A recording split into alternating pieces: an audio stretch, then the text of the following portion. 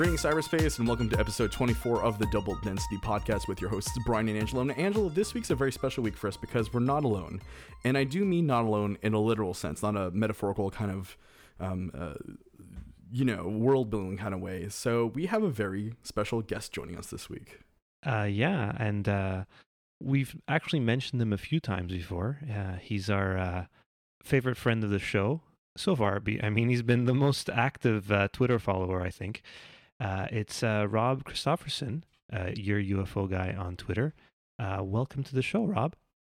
Thanks for having me on, guys. This is fun. Minus a few technical issues before we started, but yes, definitely, it's always fun to have someone on board with us. So, Rob, you're here with us for the full ride from tech to paranormal, so it should be an interesting kind of road, because you this morning told me that you're not an Apple enthusiast at all, which I love.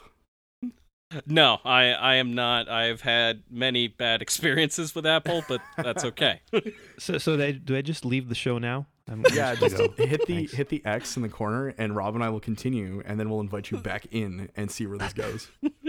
It's okay, Rob. I still like you despite this blasphemy. No, it's all good. Everybody has trouble with everything, right? So, yeah. But how so? What's the trouble been in your past with Apple?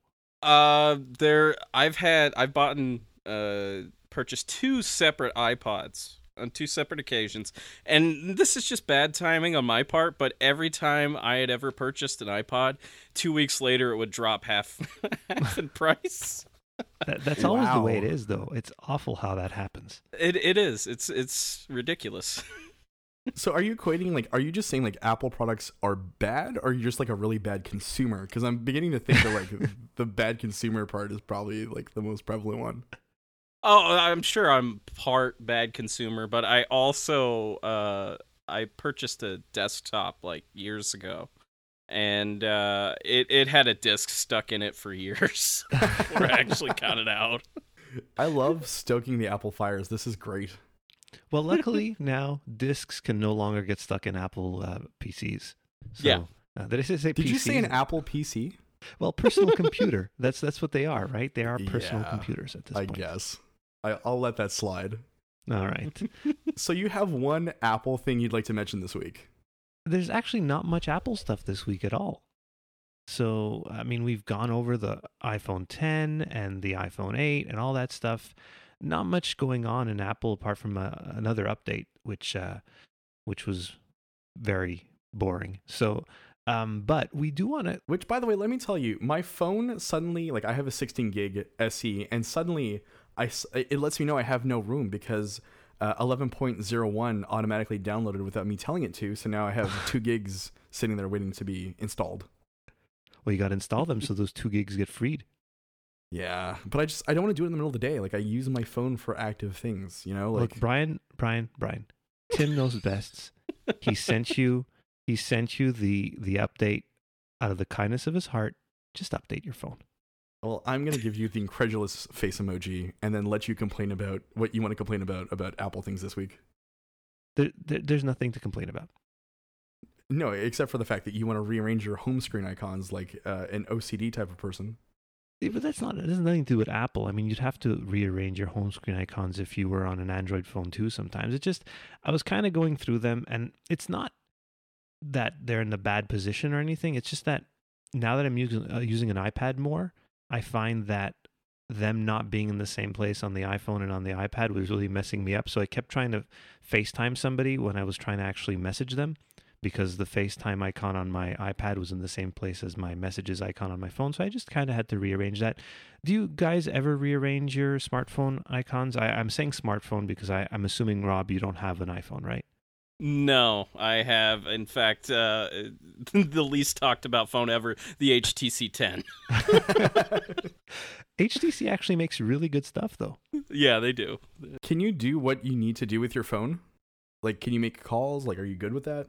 Yeah, it does the basic normal functions of any kind of smartphone. It's not snazzy. You can't get cool cases for it like you can every other phone. Because nobody makes that's the problem, right? When you have a lesser popular phone, you don't have all these people clamoring to make cases for it. Like the iPhone, and it's mostly the iPhone case business is bonkers, but there's so much money to be made there. Yeah, there is. It's a cash cow. So just don't drop your phone, okay? I've dropped this thing like maybe 10 times. And it's a tank. It is a tank. So what kind of case do you have, Angelo? Like, is it like the Minions? Is it like an Emoji Movie case? Like, what you got? I have the Apple silicone case. You'd think I buy anything but the Apple case? No, of course not. You drink the Kool-Aid liberally. You share it amongst your family, friends, loved ones.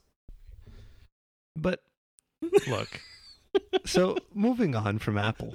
Wait, I gotta ask a question. Angelo, Okay. are you part of a cult?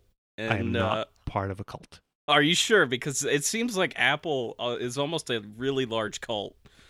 Look, I pass by the store every day. I don't do anything special. I just look in longingly at the lovely computers. No, it's I like their stuff, but no more than like I like Nintendo stuff. I'd actually call myself more of a Nintendo fanboy than an Apple fanboy, if that's possible. Are you sure? Because I've listened to all your episodes, and like, there's a lot of Apple fanboy action happening here. Oh well, maybe. I don't know. So I like their stuff. do you think that Apple is a bigger cult than CrossFit? Because today I was discussing this at work about how CrossFit is sort of like a cult once you join, right? It's like the CrossFit family. They're sad when you leave them. They won't stop harassing you. Yeah, that's the whole thing, right? How do you know somebody is doing CrossFit? Well, they'll tell you. It's true. It's really For the it's record, really true. I'd rather just punch brick walls than join a CrossFit gym, but that's just me.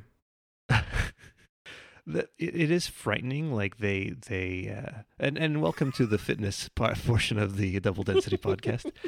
Yeah, I like fitness and all that, but I remember telling a friend of mine on Facebook that I was working out in my basement, and her CrossFit buddies attacked me for not having a team spirit and wanting to work out with other people. And the whole reason I work out in my basement is that I hate working out in gyms with other people. So Oh, I thought it was vigilantism. yeah, CrossFit not for me. Yeah, I don my cape. There's an Apple logo on it. So I feel like we've diverged for a second, but most of the things we want to talk about tech-wise are like phones, right? So in episode 7, we first made mention of the Essential phone, which is pretty much a bomb, right? Essentially. Oh boy. But yeah, it's sold just 5,000 phones since launch, which is pretty sad. I think 5,000 phones is a rounding error for Samsung and So Apple. pretty much like DOA right now. Yeah, it's not going to be the big hit. But I don't think Andy Rubin ever said it was going to be a big hit like any other phone, like a Samsung phone or an Apple phone. But yeah, I don't think they were aiming for 5,000 phones sold by this time, though. No, like they wanted a lot of early adopters and it didn't happen, right? So unfortunately, the Essential iPhone, great in theory, in practice is kind of whatever. So what you're saying is it's not really essential. Yeah, correct. It's a secondary phone. Exactly. See? Thank you for supporting me with more dad jokes. I appreciate it. The CrossFit and Dad Joke podcast brought to you by Gravity. No problem. But speaking of new phones, you wanted to mention that there was a Google event today, right? About new phones. Yeah, just briefly, yeah. So we're recording this on the 4th of October, and the Pixel 2 was announced, among other things. But the one thing I kind of found funny, and I haven't really delved into it too much, we'll probably discuss it more when the Pixel phone comes out, Pixel 2. But the funny thing is last year they touted how the Pixel had no camera bump and a headphone jack. This year, it has a camera bump and no headphone jack. So yeah, how far we've come. I think the headphone jack's a thing of the past, but yeah, I haven't used my headphone jack since I got my AirPods, and I'm happy I don't have to use it anymore. You got it, Apple dude. Whatever you'd like. I if it was me, I would feel naked without that headphone jack. I can't live without it. Yeah, I'm with Rob on this one. Like, I really enjoy having a good headphone jack. Like, I enjoy picking the speakers that will bring me both talk and music. Mm-hmm. Yeah, see, once you get those AirPods going, though, I did have a weird Phantom cable syndrome for a while, where I kept thinking I had like a headphone cable like around me, but after that got used to that, I can't go back to having a cable dangling from my neck. Yeah, because you look like a dude who has 2 Bluetooth headsets stuck to him. Yeah, that's the only thing. I'm seeing more and more AirPods out there, and man, do they look dumb. There's so many things I'd like to say that I won't. So let's move on. Something we can all agree on that is great, I guess, if you're into retro gaming, is the NES Classic has since been released since the last time we recorded a podcast. And shouts out to everyone I know who circumvented the system and managed to pick themselves up 1 or 2 copies of the peripheral. Yeah, a friend of the show, Alexandre from the RGBA podcast, posted a picture of him finding one. He said Walmart came through for him. So posted a few pics of that. He was playing Street Fighter 2 Turbo this morning. Pretty exciting. Rob, any interest in picking one up?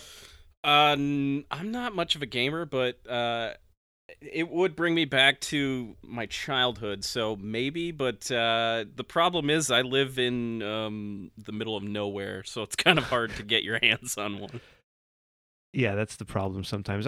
Brian thinks I live in the middle of nowhere as well, so I feel you. If I have to take 2 highways to get to you, dude, it's the middle of nowhere. Yeah, I guess so. But look, you got to spend a good time in a backyard, and maybe have seen some UFOs. They were lights in the sky. I'm not sure what they were for the most part, right? So, I mean, I'm also like visually illiterate when it comes to things like the solar system. So I'm a really bad person to ask about all these things. And I mean, getting back to the SNES Classic though, so in the States it's $80, in Canada it's $100. Is it too much of a price tag to pay for nostalgia? I would have said no a few weeks ago, but after spending less than that on setting up a RetroPie, I'd say yeah, because with the RetroPie, yes, it's a bit of a gray market and stuff, but I still get my nostalgia fix. For example, this afternoon, after I'd taken care of what I needed to take care of today, I got to play like a good 45 minutes of Blaster Master, which was my first NES game that I owned and got for my birthday in 1989. So did you enjoy yourself? Did it bring you back? Really, you know what? Very much so. It was hearing that music and going through the mazes of that game, because it was pretty much a big maze, a lot of it. I had a lot of fun. I played for about 45 minutes. Like I said, I got up to level 2. And also the nice thing about modern day emulation is save states. Back when I was a kid, you'd die, you'd have to start over. It was pretty irritating. Now I could just save it in one spot and keep getting murdered over and over again while I try to pass a spot. I'm glad that you have this crutch that you can use now. It's the best. So let's switch gears, right? We have Rob on the line, or I guess you're on the line, right? I feel like this is like an old-timey radio show.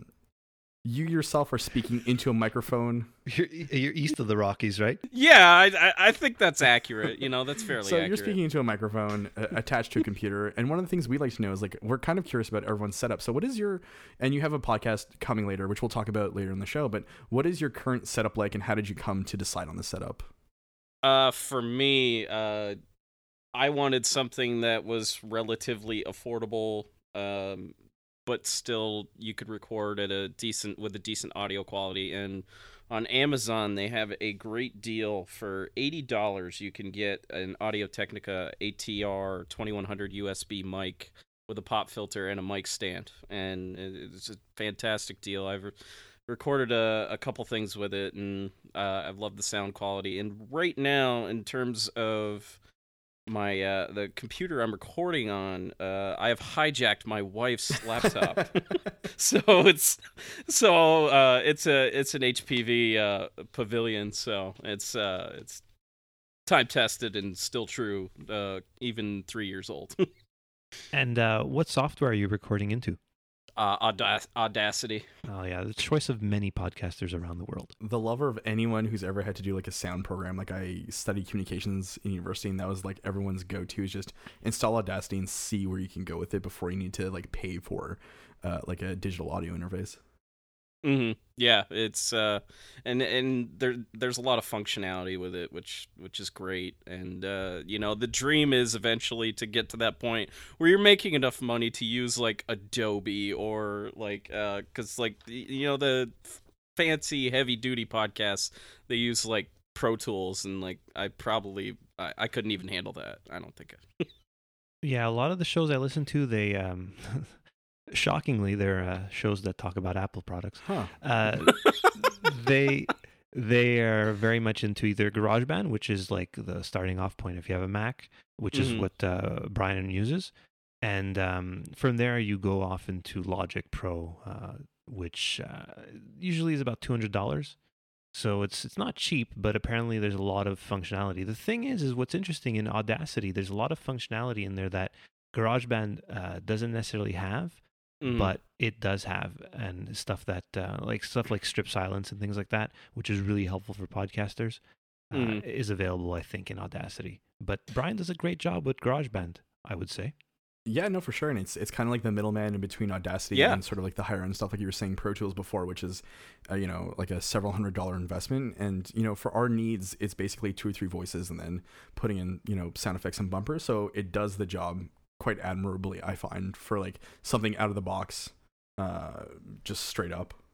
Yeah, it sounds great. I love it. So you've hijacked your wife's laptop, but prior to that, like, did you have computers growing up? Like, what kind of tech did you have around you when you were younger? We got our first computer. It was 1992, and it was Hewlett Packard, and it was you played solitaire with it. Yeah. That's about all. And then it took like 10 years or so before we got a new computer in the house, and we upgraded to a Dell. Woohoo! Yeah, and then I got my own Dell desktop, and wow, that was a big day back in 2002. Needed that for more solitaire. More solitaire, and that was back in the day when I was ripping off DVDs. So so yeah, I've come a long way since then. Well, I don't know if you've like if there's an evolution or you've regressed, right? Because you're going from ripping DVDs to, I picture you kind of bargaining with your wife and like, I need this for 2 hours and like I'll do like the groceries or whatever if you just hand me over the laptop. Yeah, it's pretty similar. You're not wrong. So were you like ever a big gamer or? No, not really. Apart from solitaire, of course. Yeah, that's about it. I had, of course, we had an NES and growing up, and like the thing is like the only person that was good at it was my mom, so Wow.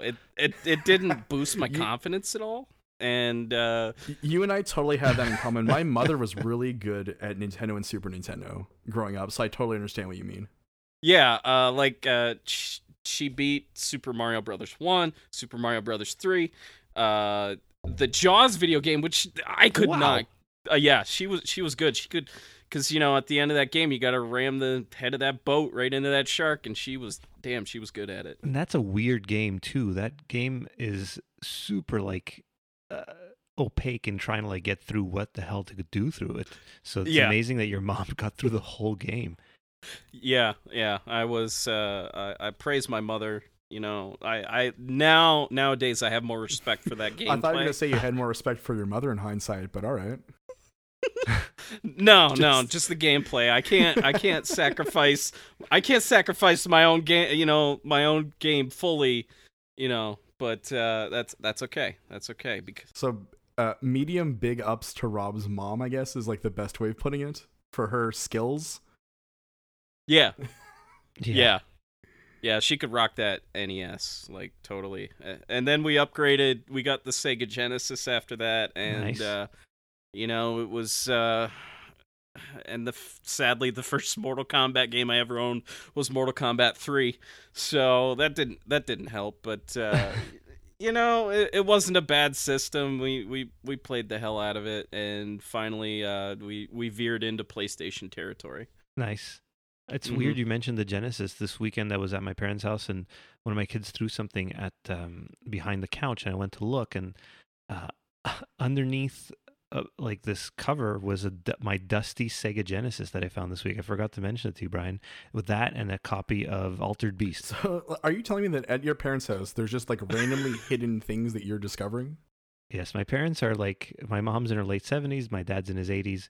They just keep everything hanging around, except, of course, my old gaming mags. That's amazing, though. That is amazing. Are you saying, like, if I go there, there's a chance that I can find a Nintendo 64 just, like, under the kitchen table? No, I never had a Nintendo 64. My nephew had the Nintendo 64, so But what I'm saying is that like they've collected things, right? So like there's just like a mass of different things hidden everywhere. Honestly, it's pretty amazing when if they ever decide to move or whatever, we have quite the task at hand to clear out that place. The best garage sale of all time. It's gonna be crazy. Hey, if you want a good deal on some old Nintendo Power magazines, I've got a bin. You got full the of hookup. Oh man. Angela, would you like to boy. drive down and cross a border to Oh, pick boy. up some Nintendo Power magazines? Well, Brian and I were saying, well, one of these days we'll have to like meet you halfway. And my cat just bit me. What the hell? Riveting stuff here, Angelo. You know, it happens. It happens because it happens in my house. My cat does it to me all the time. She's got problems, but you know what? We work past it. Yeah, mine's just hanging around mine right now. She really wants food, I think. But she's not going to get it till I'm done. Yeah. So you better step off. Yeah. I have to. Tell You her can't who's let them. boss. I got bitten by a Yeah. dog this weekend. It was the worst. Really? Yeah, I went to I ordered lunch from a restaurant. I went to the pickup counter, and on the way in, it's one of these like weird hippie-ish places where they let like dogs in the, like the front end, like the outside part. So I got bitten by a pug that broke skin, and it was like a very wealthy lady who swore that like Pug. everything was on the up and up, and that her dog had all of its shots. But I still yelled at her for like a good straight like 2 or 3 minutes. That's great. Only things that happen to Brian. It's weird. Like last summer, I was in our nation's capital, Ottawa, and I was at a grocery store, and a woman said, "Hey, you," and pointed at me, and then opened her purse, and inside of her purse was nothing but a rat. And then I said, "Oh, cool," and then walked away. What? What is this? I don't know what it madness? is. It's just people of like strangely minded ways love to interact with me, and if you give them power by getting a rise out of yourself, then they win, right? So if you act nonchalantly about the rat in the purse, then you're all good in the hood. The rat in the purse. Wow. Is Canada a lot weirder than I thought it was? You know what? Is- Yes, is I'm that going what to say you're yes saying? right now, just based on everything I've experienced in my life. Absolutely. That's Maybe awesome. Angela and I should put together a guide of like weird Canada, like literal things that you should watch out for. I think that would be handy, you know, especially for someone like me, because like, all I know about Canada, I learned from Tragically Hip songs, watching Due South, and I think that's about it. I don't have a good education on Canada. And Mr. Dress Up apparently, right? Oh yes, yeah. and Mr. Dress Up. I did watch Mr. Dress Did you Up. ever growing see up. Fun fact, my dad looks exactly like Mr. Dressup. Seriously? With the bow tie? No, well, no bow tie, but when I was a kid, I would watch Mr. Dressup, and I really thought it was my dad. Did your dad ever take you to a trading post and try to trade you off as a child? No. Okay, well, all right, that's problem solved. So, Rob, what you're telling me is that you've never seen an episode of Degrassi ever? I refuse to. My wife loved that show, and I'll be honest, I haven't forgiven the world for Drake yet. So. See, that's something else you know Oh, about Canada boy. then, in that case. Yeah. You know, I've seen episodes in my periphery before, but I've never really paid So attention. what you do is you take the good with the bad and you mix it together and you get Canada. Yeah, basically the facts of life or Canada. Either or. If that's what you're, if you want to go with that. Yeah. So before we finish off our tech segment for the week, are there any questions you have for us, Rob? Having listened to us for a few shows? No, because I'm not as tech minded as I'd like to be. I wouldn't even know what to ask you. Okay, good. All right. I'm hoping we can educate you through our the beginning of the show. Or if you skip through it straight to the paranormal part, you're fine with that too. It's all good. It's all good. What I'd love to know, Angela, is like, how do you internet, Angela? Like, explain to me. How does one internet? All right. So you go to www.google.net Oh, the secret Google. and .net. then Oh. yeah. Google.net, and then in the internet box you write, "How is Babby formed?" It was Paul Hellyer, the former Canadian Minister of Defense, that said, UFOs are as real as airplanes flying overhead. And here at the Our Strange Skies podcast, we're going to take that seriously. Starting in January, we'll be looking into UFO events, incidents, and myths that make up our American identity, from the pre-Roswell era to the post-Roswell era. We'll be covering some of the lesser-known incidents, like the Aztec UFO crash of 1948, John Everill's colonial UFO encounter, and Robert Richardson's 1967 brush with the Men in Black. We'll also be covering some of the more well-known incidents, like the Roswell crash, and doing in-depth profiles on people like J. Allen Hynek, Sergeant Clifford Stone, and many more. Look out for the Our Strange Skies podcast in January. In the meantime, don't forget to look up, because you never know what you'll find in Our Strange Skies. In Gray we trust. Double Density. Welcome back to the Double Density podcast. And as we do every week, we're switching gears from tech to the paranormal. So we're going to start with something a little personal in that, Angelo, you kind of received some semi-anonymous documentation via Google Drive recently, right? So I was in the Google Drives looking, actually, because you had sent me a few links for some good books to read, and I was looking at it, and I noticed there were 3 new links there. I was confused as to what they were, and they were titled UFO or something or other. I can't remember what they were because now they're gone. I'll get to that. And it was 2 pictures and 1 HD 4-minute video of 2 lights in the sky, very colorful lights actually, like rainbow colors, but it was hard to judge what was actually going on because it's the same problem we mentioned in previous episodes where it's just lights on a black sky with no context. So I had no idea what was going on really. It was a very clear image though, but I still couldn't really kind of have any idea of what it was. And I had asked if you had been shared with it because I figured it was because of the show that somebody had found my name on Google and just sent me a shared image. And no, you got nothing, right, Brian? Yeah, I got nothing. I took a look through my shared folder and there was nothing, so it was all on you. So what I decided to do was I created a link with it because there was a link that I could share, and I put it on our show notes for this week for both you and Rob to take a look. And you guys found nothing. And then when I went to look in my Google Drive, it was gone. So, mystery listener, if it was somebody who listens to the show, please go to our contact page. Let us know what's up because we were really interested in seeing what the story behind that video was. Because without a story, no context, we're not quite sure what we're looking at. So, but I will say it was a very clear image of these lights in the sky, a very, very clear HD video, but I'm not quite sure what I was looking at, which I guess makes it a UFO. It makes it a UFO of a UFO. Or the fancy term that we now use is UAP. Right. If you're one of those people. Unknown aerial phenomena? Yes, if you're one of those fancy people, unidentified aerial phenomena. I think when I think of lights in the sky, that's kind of the term that I go for, especially if it's at night. It's hard to really tell. Yeah, that comes from that book from Leslie Kean, I think, really. She was one of the major proponents of calling them UAPs. And of all people, Hillary Clinton calls them that too. Hillary Clinton is not one of us. She needs to get out. I'm just saying.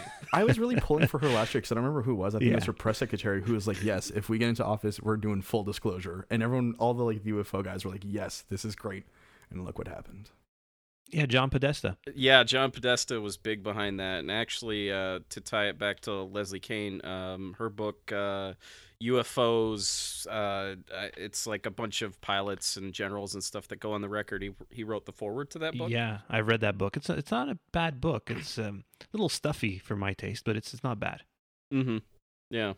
So that's my story about the weird UFO. I hope this becomes a common occurrence. It's kind of fun getting these random semi-anonymous things. I mean, I saw the person's name. I'm not gonna say it on the show, but I sent them an email. I haven't heard anything back. So please, if you're a listener, go to our contact page. Get in touch with both Brian and I. We'd be happy to hear from you. And then switching gears from that to something else that we talked about last week, which was the Shag Harbor incident of 50 years ago. So this coming weekend, which will be the first weekend in October, they're actually celebrating the incident through a local festival.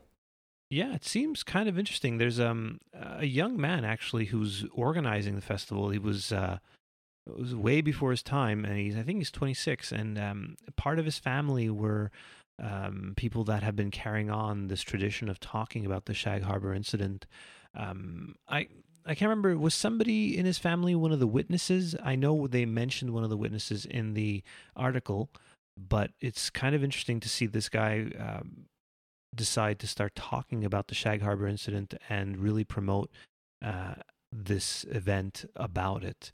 It's I guess, what, top 5 Canadian UFO incidents, if not like number 1, I would say, right, Brian?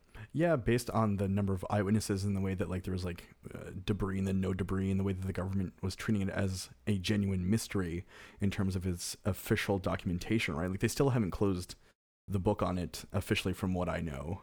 The problem happens with these cases is they just keep getting older and older and older, and memories keep changing, and we don't know exactly what happened, other than something really, truly weird did happen.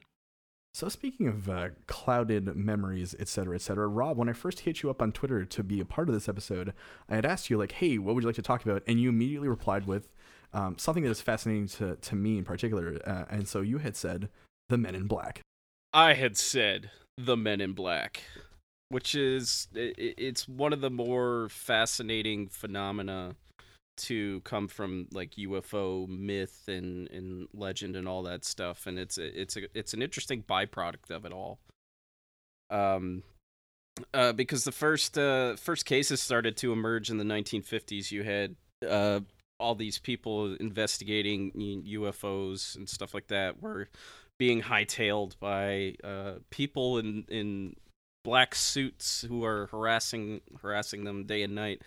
But to kind of give the phenomena a little background, there are two kinds of people that are affected by it: those who claim to have seen a UFO, and those who research UFOs. And the general Men in Black kind of people that they encounter, they all relatively operate in the same MO. They're always wearing black suits, ties, shoes. They're generally wearing a bowler or fedora hat and sunglasses, because Corey Hart was highly influential back in the 50s. More Canadiana. Yeah, oh yeah. You can't escape it. But there's also some strange things about them too. In certain cases, you're talking about like their complexion, and how sometimes they're very pale complected. They have no facial hair at all, including eyebrows, eyelashes. None of that. Some of them put on lipstick to hide the fact that they don't have lips, which is That's kind of creepy. strange. But they generally come out and bully UFO witnesses and researchers, and sometimes they're even perplexed by items such as a random pen. Yes, they are amazed by pens. I've also read stories about things like they were offered Jell-O and didn't know what to do with it. Yep. Yeah. And That's so something weird. else that I find really, really interesting is that a lot of them seem to not be able to speak English properly. Like their cadence is all off. So they like put the emphasis on the wrong syllable or whatever? No, not even that. It's more that they don't have any inflection at all. They have no intonation. They basically they speak in a robotic tone, but they also don't speak in complete sentences generally. Which is, that's very weird. I've also heard them just like, I would describe them sort of like men out of time, right? Like this weird thing of like, no matter what decade they appear in, it's kind of very similar in terms of, like you were saying, like their dress and the way that they act and how they hold themselves. It's just like they're kind of timeless. Yeah, they generally have that 50s vibe, and they're usually, if they're driving a car, it's usually a 50s era Cadillac, and it looks brand new, like it just came off the lot. Yeah, that's the thing. I've in the research for this episode, I came across a lot of that, and it seems like in pop culture they've been kind of co-opted into this to use them. And I think the best example are those observers from Fringe. If either of you ever watched that show, Yeah, where they're very bizarre. I think they are literally out of time, right? Where they're here and there at any time they want. So they are essentially time travelers in that case, and they have no facial hair or anything, no hair at all, and they have the hat, and you see that show is great. And one of the things that I really found interesting was how they would see that same observer in different pictures. And I wish there was something of that of Men in Black. And that's the thing I came across as well, is there's so few photographs or video or anything of them. There is some interesting footage of them that came up relatively recently, and there's one decent picture. Yeah, in 2008, I think. That I think his name was Shane Sovar. Yep. And it was and in Niagara Falls. Now I can't remember. I don't know if it was Niagara Falls, USA or Canada, but I believe it was Canada. See, it all comes back to us. We are weird. Yeah. It's you guys definitely got some weird stuff going on up there for sure. Well, I live in a UFO hotspot, I must say. I currently live in a UFO hotspot, I will tell you. Well, yeah, not too far down south from us, there's a few UFO hotspots. There's what is it? Hudson something? Where? Hudson, the Hudson Valley. Hudson Valley. It was a hotspot back in the 80s. Yeah, for about 5 years. Yeah, those hotspots are always, and so you'd wonder, wouldn't there be a elevated amount of Men in Black there because they come to harass people that claim to have seen UFOs and want to talk about it? That's the thing that interests me the most, is how these guys are essentially bullies. They come in, kind of rough people up, and force them to not explain what they've seen, or make them kind of go crazy at a certain point. Yeah, it's and there's like an element of randomness to it, and almost premeditation at times, because for instance, the case of his name was Dr. Herbert Hopkins. He was investigating a UFO case, for another UFO group of some kind. And he gets a call from a guy who claims to be from a New Jersey UFO group. And he wants to know if, one, he's alone, which is kind of weird to ask. But two, he wants to know if he could talk about the case with him. So Dr. Hopkins says, sure, no problem. And just as soon as he hangs up the phone, because he has to go out front to turn on the light, his porch light, just as soon as he does it, there's a man that starts coming up his front stairs, and this guy, to describe him, he is the pale complected, no facial hair, no eyebrows, ruby red lips, clearly had lipstick on. He comes in and they start talking about the case, but like, he sounds very robotic. Some of the things that he says. And there's a great quote from him. At one point, he tells him to take a coin out of his pocket. And this is a quote directly from Dr. Hopkins. He said, "Watch the coin." And it started to develop a silver color instead of copper. And then the silver became bluish. And then the penny was getting quite fuzzy, out of focus, blurred. And then it simply was gone. It slowly dematerialized. It's like the Matrix. Yeah. Yeah, and then after that, he tells him, "Yeah, don't get rid of your UFO research." And then this MIB agent, or I don't know if they're agents. I don't even know exactly what it is, but I feel like that's something I want to discuss after this. Is like what exactly you think they are. But anyway, sorry, continue. Yeah. His speech starts to slow down, almost like like he runs on a battery and it's running low, and he runs outside around a corner and just disappears. He was a Samsung model, probably. The battery runs up quicker. It may have been an HTC model. I don't know. But like, it has all the hallmarks of like a great story, right? Like, after having been a part of this UFO incident, he's contacted by a mysterious source who then shows up to his door and then hypnotizes him and then does this weird magic trick, and then suddenly he has destroyed his evidence. Yeah, it's weird. It's just weird. Yeah, that's the best way to describe these guys, is that they're just bizarre.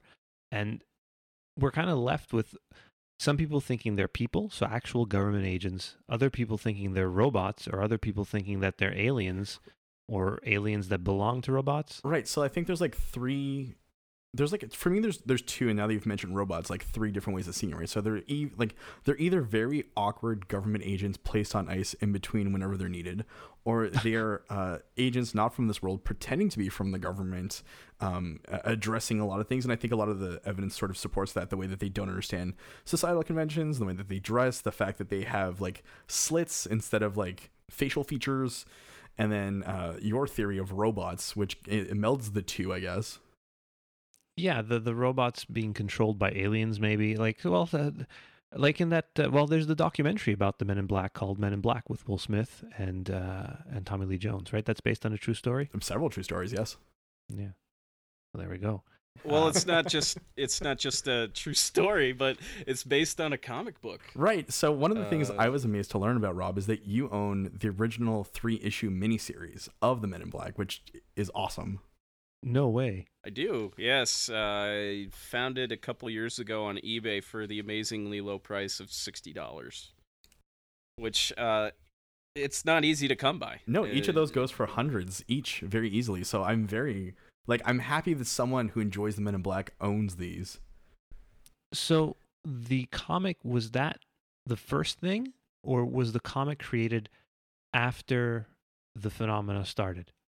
No, the phenomena had been around for about 40 years before the first kind of like primer case of the Men in Black goes back to 1947 with a guy named Harold Dahl. And Harold Dahl, his case predates the Roswell crash by about 2 weeks. He was with his son and his dog in the Puget Sound, and they were like pulling up old logs, and they see 6 donut-shaped UFOs in the sky, and there's one of them that's dropping debris, and it looks like it's struggling to fly, so it keeps jettisoning all this debris, and it drops it on the boat, and it ends up killing his dog and breaking his son's arm.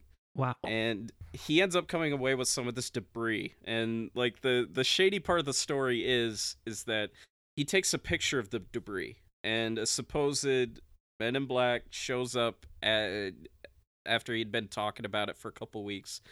And he supposedly takes the photo and fogs over the anomaly in the photo, so you can, like, it's just a picture of his hand. Huh. And yeah, and then they tell him, yeah, don't talk about this anymore. And for a while, he claimed that he made that part of it up. And then years later, he recanted that, saying, yeah, this guy did actually come to me and told me to do this, and he did this to my photo and all that crazy stuff.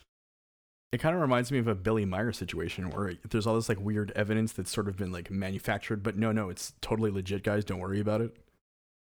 Oh, yeah, totally.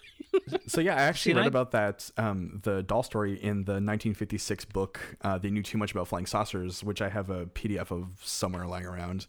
And it's weird that it took almost 10 years for this to sort of come to light, but I guess news back then sort of was like disseminated differently than it is now, where it's like a very instant kind of, I'm going to click and point and read things kind of way.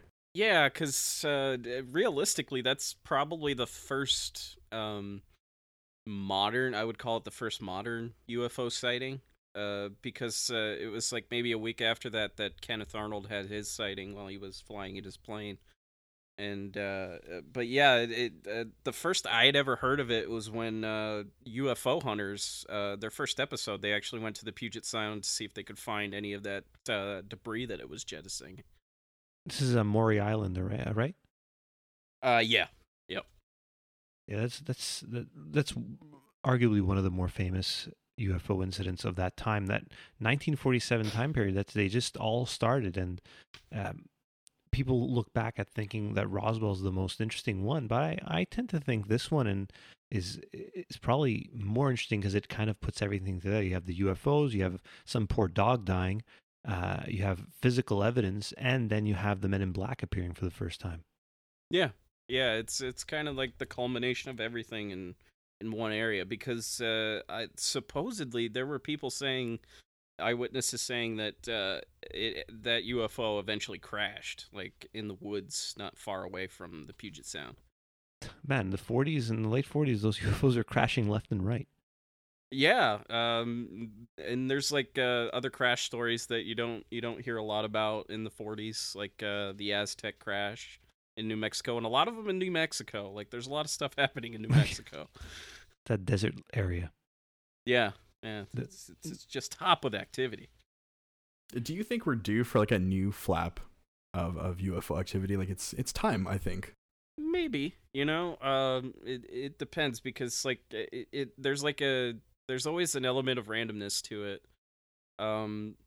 In the Hudson Valley in the 80s, people were claiming that it was more like a government tested like UFO almost, and that it was interested in because we had I don't know if we still have it anymore, but there was a nuclear facility downstate. So it's so random at times, you don't know exactly when it's going to pop up, where it's going to pop up, but you never know. There's a flap right there.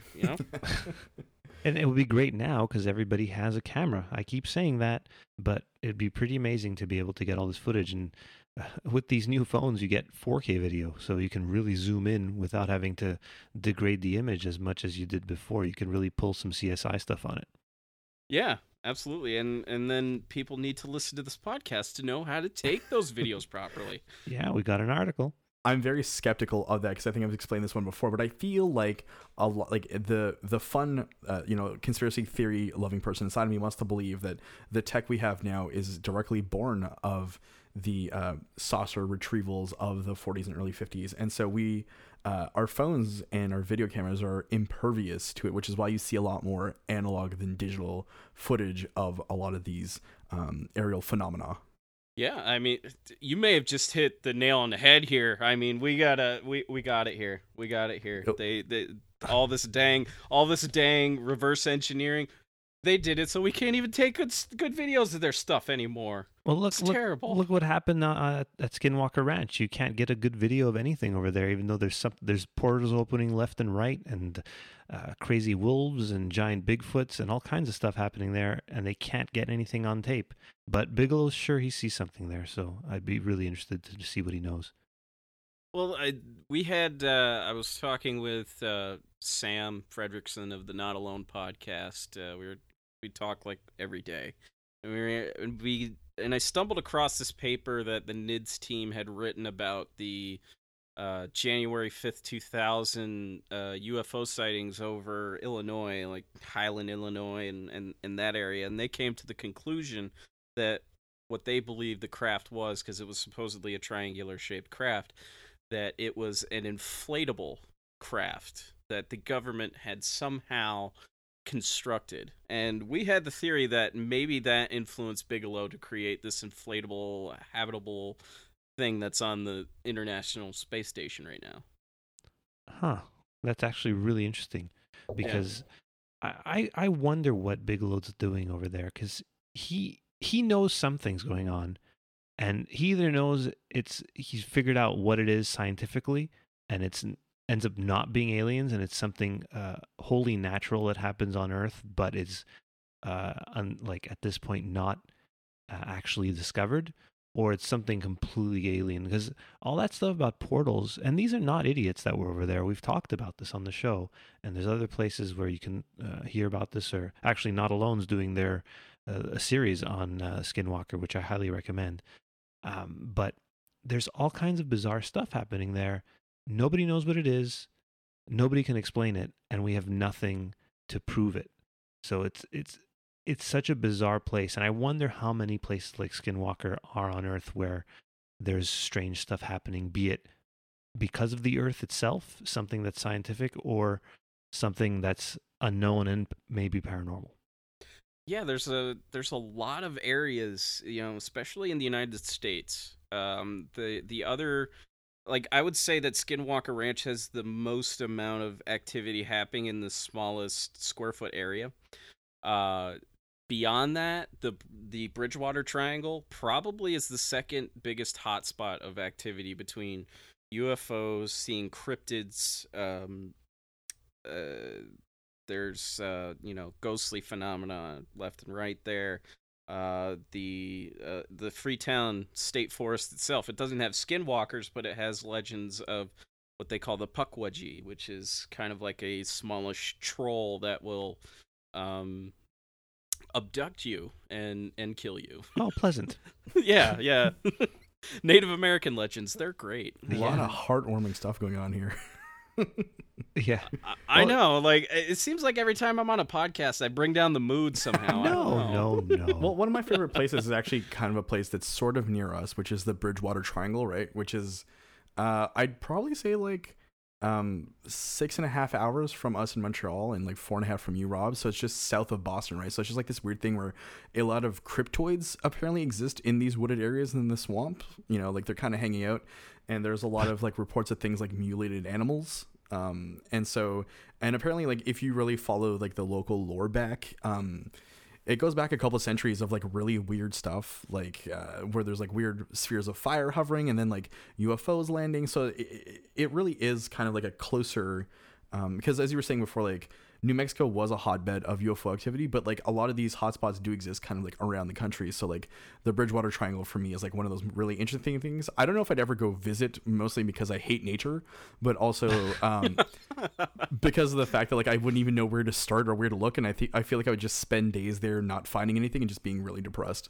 Yeah, maybe. I mean, it's you got to catch it at the right time. It's always what it comes down to. It's, you know, with any of this stuff, like right place, right time. Yeah, Brian's been to a few haunted places. I know you've been to a few haunted places. I guess I'm pretty boring. I guess the most haunted place I've been to is Disney World, that has its own weird issues, which I think one day we'll cover, right, Brian? But not now. Yeah, you and I have both discussed this because you love that place so much, and there's so many weird secrets about it. Well, look, I'm probably going to go back again this summer. I'm trying to convince the family to go. You know, the kids are hard to convince to go to Disney World. But your wife just refuses to talk to you. Yeah, I know. Yeah. Well, the plan is to go again this year. But yeah, there's the creepiest one I've heard about that place was in the, was like how they found some kid hanging from the ceiling in the It's a Small World ride, which is horrifying because that ride itself is horrifying. Yeah. Yeah, it really is. I've never been, but it is really, really, really creepy. All you need to do is watch YouTube videos. 2 words for all of you: road trip. Yeah. Let's go find some EVPs at Disney World. Let's go find some ghosts. Let's go talk to some real weird people there, right? In Florida? I'm down. Yeah, why not? Oh, that's not hard. That's not hard at all. Well, no, that and like let's go find like the swamp thing, and like let's go find, you know, the skunk ape. Let's go hang out and find the skunk ape and then go to Disney World. That sounds like a great week. I have a feeling that one of us would have a limb taken off by an alligator. You know, at some point. It's just my relative inexperience, and with, you know, especially Florida, it's not a place I want to go. One, it's crazy. Florida is America's Australia, is what I like to call it. It's a really good way of putting it. It's also really humid, and like where I live, it's deathly humid in summer up here. Oh yeah. And yeah. And I don't wanna be deathly humid like all year round. So I've been to Florida 3 times in July, and it's hot. 3 times. 3 times. That is amazing. Yeah. To your point, Rob, I'm the one who's going to lose a limb because I have a video that I've actually never shown Angela where I was on the Georgia-Florida line at a swamp. A friend of mine was in a rental car as I was busy taunting alligators that had been like walking their way across the path that we were trying to drive over. And so like I'm pretty sure my luck's going to run out very soon in terms of like getting bitten. You've tested your fate, man. Your number's up. My man. number's definitely up within the next, you know, year of me yelling at alligators and trying to find EVPs at Disney World. So, well, I mean, I got my equipment. I'll pack it up. We'll go on down. All right. So Tom, like a real mix of tech and paranormal. What kind of equipment have you used? Because I know you've done some interesting ghost hunting stuff. Yeah, I have most of the basic stuff. I don't have stuff like they have the Ovilus on TV and stuff like that, because like for me the jury's still out on that. But I have an array of EMF detectors. I have a Mel meter, which is just a EMF detector that has a temperature gauge on it, and I also have a plethora of digital voice recorders and even temperature guns, like mostly just the basics. EVPs always get me because I'm not quite sure what I'm hearing in those things, but no matter what it is you're hearing, whether it's like interference or whatever, it always sounds pretty like horrifying. It's pretty scary sounding stuff, no matter what it is. Whether it's a false positive or it's actually the dead talking to you or whatever, it's Right. always super creepy. Angelo, you haven't lived until you've heard on a voice recording a ghost telling you to follow it to the next room. You haven't lived until you've had that happen. You just made the hair stand up on my neck. To be honest with you, EVPs are totally the only thing that get me. Yeah, they are crazy. And yeah, the first real investigation that I did, we were in this lady's house. She was freaking out because like she felt like ghosts were bugging her all the time, and I was in a different room than she and another investigator was, and they got up to move to the next room, and they're like, okay, come on with us, and then you hear on the voice recording, come on, Rob. I'm like, oh god. Jeez. Yeah, so you haven't lived until you caught that kind of evidence. See, that would freak out even the most hardened skeptic. Yeah, come on, Angela. Take your kids out and do this as a family event. Yeah. But yeah, sounds like fun. Yeah, I'm sure your wife won't try and divorce you after that one. Jeez. Bring her Dell. Bring her Dell computer, or she has an HP, right? Yeah, the good old HP Pavilion. So coming back to close off our loop about the Men in Black, one last question, sort of like I want to pick your brains about this. We talked about the Men in Black comic books, and of course there was the movies and the cartoon. Do you feel like maybe there's an element of trying to normalize ideas like the Men in Black in order to condition people to accept it were it ever to be revealed to be like a real thing? It's a tough one. I don't think so. Just because, like, if you were gonna do that, you could make a better movie. Or, I mean, don't get me wrong, I love those movies, but if you made a better movie, then maybe. But I don't think so, because I don't think there's ever gonna be a time. And people have posed this question to me. Is like, do you think disclosure will happen in our lifetime? And I will flat out say no. Never. No, it's not going to happen. There's too much to lose. There's too much technology that the government's making money off of. Like we can't make money if we on reverse engineered Roswell saucers if we're telling them that we have it. No, we can't do that. I think there'd also be a better person to pick than Jesse Ventura from the X-Files being one of the Men in Black. I don't know if you guys ever saw that episode. Oh, yeah, from Jose Chunks from Outer Space. I love that episode. Yeah, because you got Jesse Ventura just rolling up into your garage saying UFOs are most often mistaken for the planet Venus. Okay, so great. I'm gonna flip this to one last question for you guys before we close this off. Who is the ideal spokesperson for disclosure if ever it were come down? Because clearly it's not Jesse Ventura. So who would you pick? Someone famous or infamous that has to get up on that podium and sort of like discuss disclosure and start revealing things. Like who would you pick? Oh, they've already picked that person. They've already picked him. It is the one and only Tom DeLonge of Blink-182. Oh wow. Has he still not dropped that bomb that he was supposed to drop back in May? Like, I haven't seen anything about this, and I'm still waiting, Tom. No, he's still hasn't dropped it, but his books are entertaining. Even though, like, most of his books are not him, they're co-written, so they may be, they may have nuggets of ideas from, Tom himself, but, like, they're not his books, really.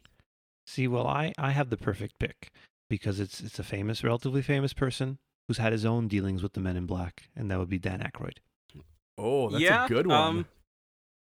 Well, Dan Aykroyd's an interesting choice because, I mean, he has, him and his family, like him and his brother, they have a lifelong relationship with the paranormal going back to their childhood because, like, his family would do seances in their house and stuff like that. Well, that's what we do in Canada, right?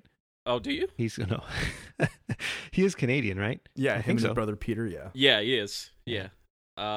Honestly, if I'm gonna pick the best person to do this, there's only one person that I can think of off the top of my head that can even sell it to us, and he could do it in an HBO style documentary. I don't care. The one and only Tom Hanks. That's the only one. That's all we another need. That's a Tom. good one. Yeah. Because he'll sell it to you. Yeah, He'll for sell sure. that to you, Oh, no yeah. problem. Yeah. Dan Aykroyd's too jokey. Oh yeah.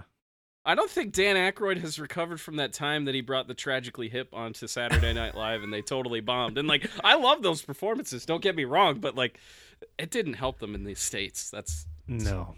no. I mean, there were all these popular in border towns, right? Like they were huge in Buffalo and things like that. So like they had their niche, I guess. But it's a very good point that they didn't do that well with a national audience. And there's really one odd tiny pocket, well, two that they're pretty well known in: Austin, Texas, and New Orleans, because they used to Oh, yeah. record in New Orleans for like the first, I don't know, few albums. New Orleans is singing. Yeah, man. I've done that. I've done that karaoke style at a bar Nice. at midnight. You know, that's how you do it. That's how you get the Men in Black to come watch you. No, it was actually this guy named Johnny, and he just wouldn't leave me alone. Either or, it's all good. Did he try and erase your memory with more booze? No, but you know what? I think I did that myself. So maybe I self MIB'd. So you know, You always got to watch out for that self-MIB. It'll get you, and then you'll forget and burn all of your research in an instant, or smash your computer, or whatever it is that they're trying to make sure that you don't get to in order to like reveal the truth, right? yeah. As long as I don't start intimidating myself to throw it out, that's the main thing. So my pick for Disclosure Chief would be Russia's very own Geddy Lee, because I feel like he has this way about him that he can sort of make his legions of fans believe without actually seeming too serious about the subject. So I'm gonna sort of like throw that out there as like a left In a high-pitched field voice. kind of decision. I would also propose that he is an alien himself. You know what? That's not too far off. And not too far off. He's, Yeah. he's definitely got the look, Oh, yeah. Yeah. And that voice, yeah. Yeah. That's total alien. So yeah, my decision is either him or Kanye West, which I think would have its own level of like so much fun to watch. It would be like the way Dennis Rodman interacts with Kim Jong Un, for sure. He's going to bring peace That's in a our good lifetime, that Dennis Rodman. I believe in him. I didn't even believe in him back in the 90s when he was playing for the Bulls. Or starring in the best movie of all time, Double Team, with Jean-Claude Van Damme. I try not to think about that one, but Yeah. That's more nightmare-inducing than an EVP. It's time to self-MIB that one, I think. It might be. It might be time to. I'm gonna forget it right after this call. I guarantee you. So we're going to close the lid on all things paranormal. Rob, it's been so much fun having you. Where can we find you on the internet? I am available. You can find me on Twitter at your UFO guy, YER UFO guy, and my upcoming podcast, the Our Strange Skies podcast, which is gonna explore UFOs throughout history. We have a Twitter page at Our Strange Skies, and we also have a Facebook page, facebook.com/Our Strange Skies. And you're also making regular appearances on other people's podcasts, such as ours, which is great because I've heard you a couple of times, and I knew that like you're an ideal guest for us because we're sort of all in the same weird wheelhouse, and we're all going to go to a Disney World together and hang out. Oh yeah, absolutely. If you want more of this madness, of my madness, you can check out the Mad Scientist podcast. We do these great recaps of Rob Lowe's show, the Low Files. We call it the Lowdown. We'll give you the lowdown. Yeah, if you weren't going to mention it, I was going to mention it because those episodes are so much fun. They are, especially when Dr. Cogswell goes off the chain, which he did quite a lot the last episode. Yes, it was a good one. Angelo, where can we find you on the internet? You can find me at doubledensity.net and at I almost forgot my Twitter handle. It's at Angela. It's at Angelo Self-MIB right Fiorin. there. Yeah, seriously, it's But you can get my Twitter handle through my Double Density page. But actually, we'll also have Rob's information on there too under our guest listing, I think. Yeah, so let's do a quick roundup. If you want to find us on the internet, you can find us over at Twitter, _density, Facebook.com/double density podcast, on Instagram at double density. And as Angela was saying, you can also find us at doubledensity.net, where you can find all of our newest episodes. And if you click on the blog link, is where we regularly post articles. And then if you want to hit us up and contact us, there's a contact page right over there. So this has been episode 24 of the Double Density Podcast. Tune in next week as we discuss the act of accidentally reformatting your father's Windows 3.1 machine and the ensuring hell you'll pay when you can't reinstall the shareware version of Doom you've been playing. See you guys. See ya.